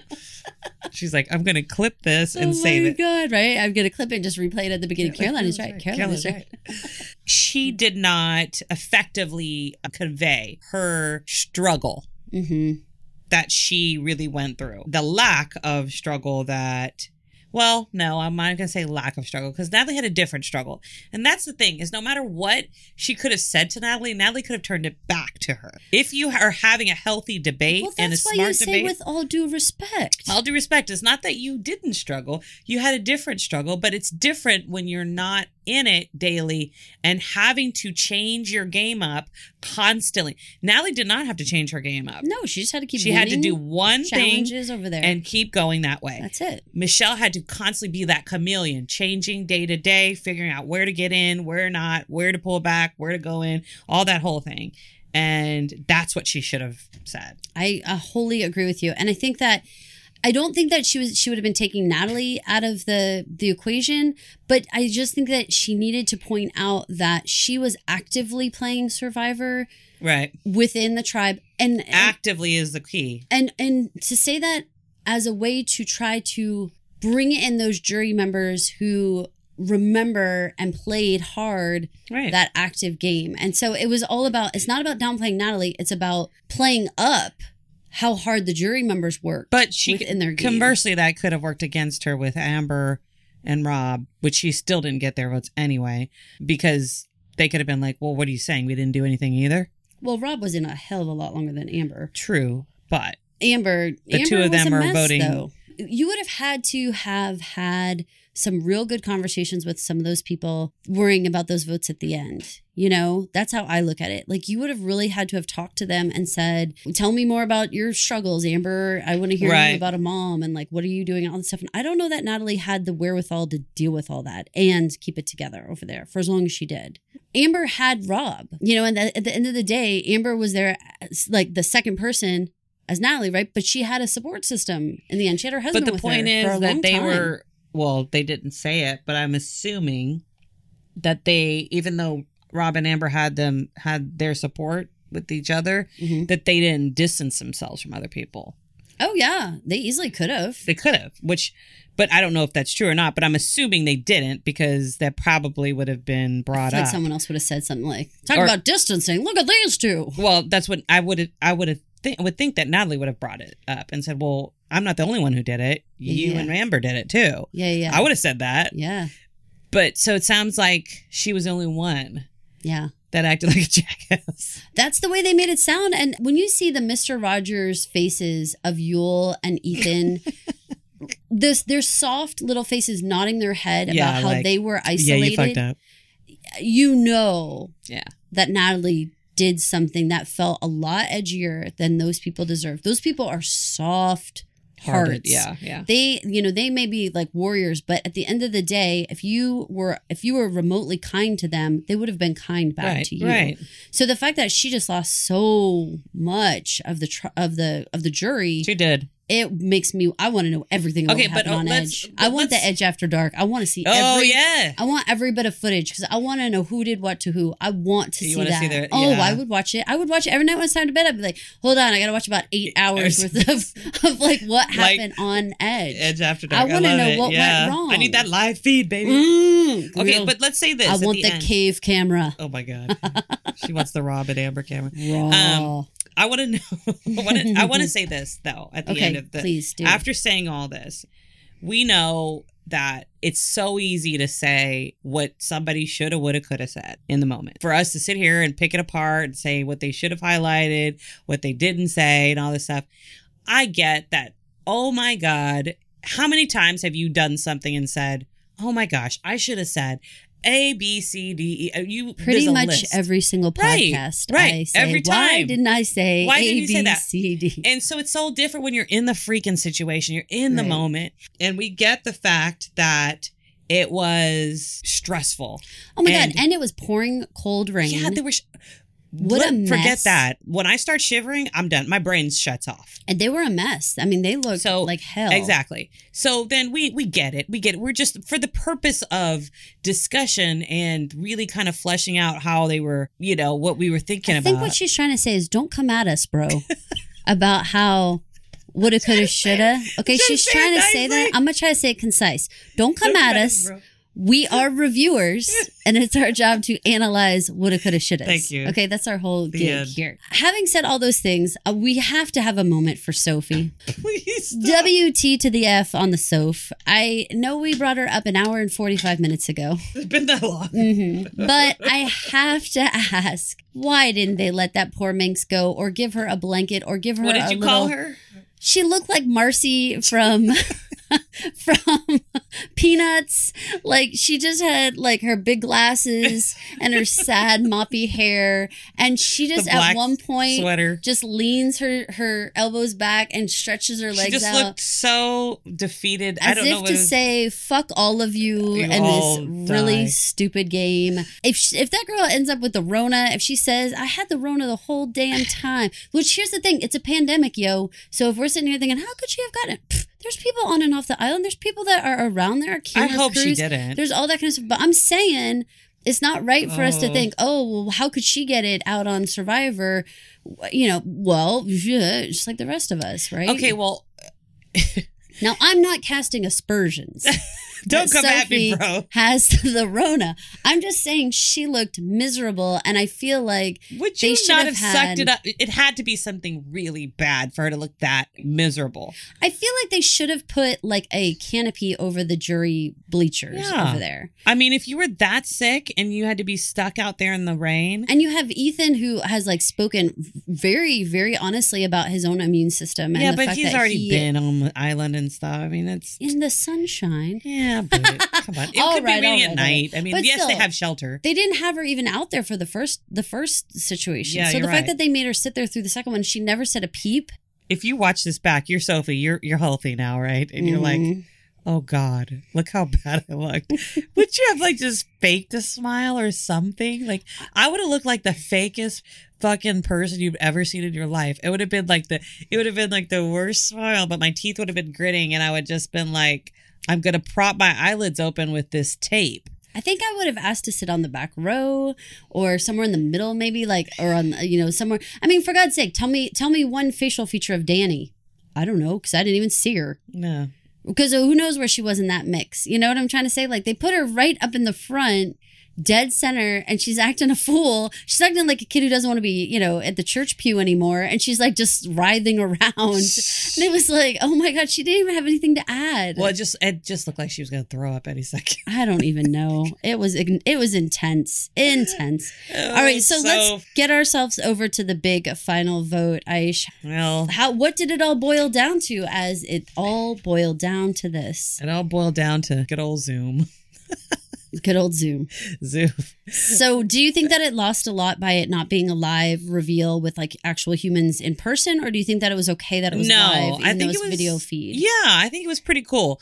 I thought it was going to be lame if they did it like this. But I'm glad that it still had that element of surprise, even though technically I think they recorded it before. We had read somewhere that they had recorded it just in case anybody dropped out, because or of the technical things. Yeah. So whatever. It wasn't like long before though, but I think it was a couple hours before. But I mean, obviously, just to make sure there wasn't going to be a problem with live-ish. Live-ish. Right. So I thought that was pretty cool. I mean, they had all their families there. Tony had his family, his wife and his kids, and Michelle with her sister, and Natalie with her man. I thought that was pretty cool. I think it worked out fine for what we had. Yeah. What are we gonna do? Not much. I was surprised that there wasn't like a reunion from the aspect of a Zoom situation, because they tried at the very beginning to have the little. They could have done that. Brady Bunch screen with all their faces in it. I was kind of surprised they didn't. Maybe they thought it would be too noisy, or again, dealing with the technical aspects of it all. Maybe they just thought it would be too much, watching someone get up and go to the bathroom in the middle of it or something. They literally were on the screen for 5 seconds? If that. They all got dressed in front of their cameras for maybe something did happen. There could be something, an after show. They just couldn't. You know what? There could be an after show. It could be something that they filmed later. Like a separate reunion. Yeah. I think that they're due it. I think that they did it. I think we'll see something if it hasn't been out already, and since we've been in here all day. Right, it could have been out. Could have been out while we've been here. So the actual vote, were you surprised that it ended up being, I had 9 for Tony, 4 for Natalie, and 0 for Michelle. What'd you think about that? Just the way your face that just made that face. That's exactly how I felt. As they were voting, we were like, okay, we counted possible 5 votes for Tony in the bag. Right. Rob and Amber, Ben, and Sarah. There's one other person. Denise. We knew that those 5 were going to go to him. And then it was just the rest that we were kind of like, not sure about. I thought Nick would vote for Michelle. I thought Nick and Jeremy. I thought Wendell. Well, how did you like the fact that she had to bring up that previous Wendell relationship? Didn't even give his old girl. He was like, look, I'm going to stick it to you one last time. I've already told you to leave me alone. Stop bringing it up. The fact that she brought it up, though, and said, I came in here with previous relationships, like me and Wendell. I think Wendell was like, babe, right, babe? Babe, you don't want that vote for me? Babe. Stop calling me babe. Babe, speak up. Babe, I can't hear you back there. He's like, I already blocked you. Why are you still coming at me? That's what's happening. She got blocked and she still wants more. I feel sad for her, and I think she needs to leave that man alone. I feel sad for her. She's gorgeous, so move on. She is beautiful, and I really hope that CBS finds some sort of way to do something with her. I don't know what. Like what? I don't know what.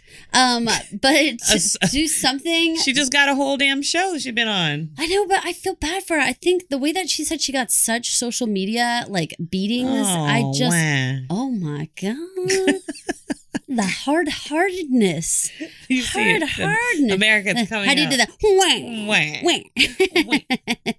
I just feel for her, because that would have been a real slap in the face to get all the way there and just be that. She tried to rewrite history, right? She tried to have a different experience and really show America that she was meant to win that. And it didn't come to fruition. It is what it is. Here's what I'm going to say about Michelle, and Aish, you can add in how you like it, because I'm sure Michelle is going to listen to this.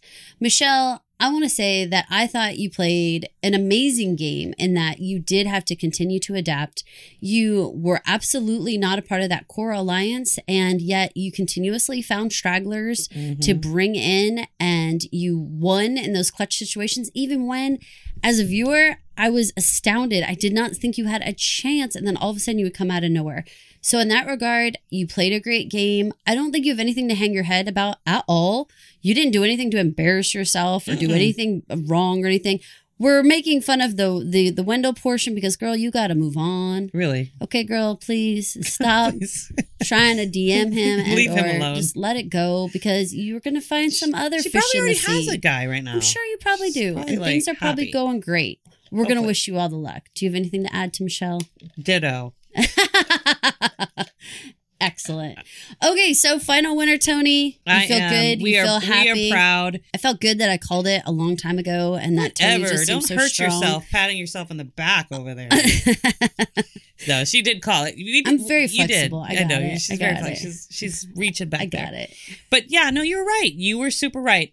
Man, we need to go back and rewind and be like, I think you said, wouldn't it be funny if Tony won this whole thing? He just seemed like he did the right thing all along. And I couldn't figure if he was going to be able to keep his antics, under control or not. And when he did, I was like, you're doing it, man. You're keeping it under control. And so as long as he did that, as long as he didn't lose it, I think the man showed tremendous growth. Tremendous. I am so proud of him. So proud of him. To completely change your game and to come in and to win over everybody, not only by his personality, his strategic ways, just always being that positive person on camp, and also a hard worker, you know, a hard freaking worker. Like, he had it all, really did. And also to bring that light stuff to the show. You're right. There was no one else who was bringing the laughs. The laughs, the kookiness, all this stuff that he was doing was just like, absolutely, just remember. Let's have a moment. Remember the ladder he built,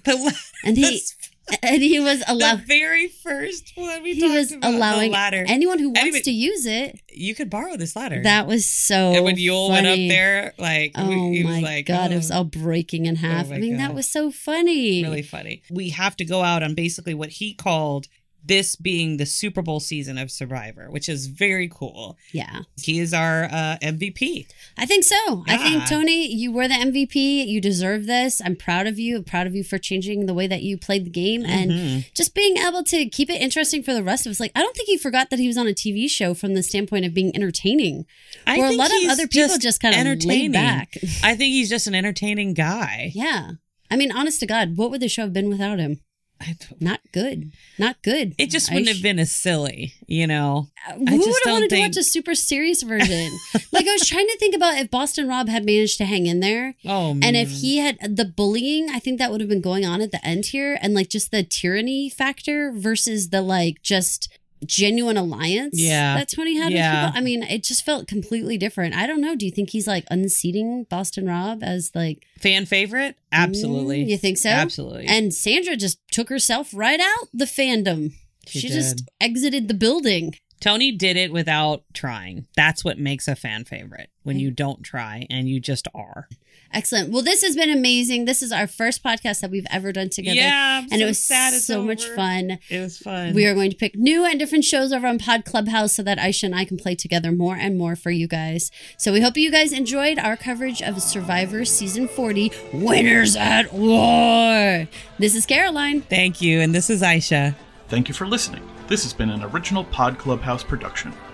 Pod Clubhouse is a podcast network dedicated to encouraging collaboration among podcasters and friends to bring a fresh voice and diverse perspective on a wide array of content.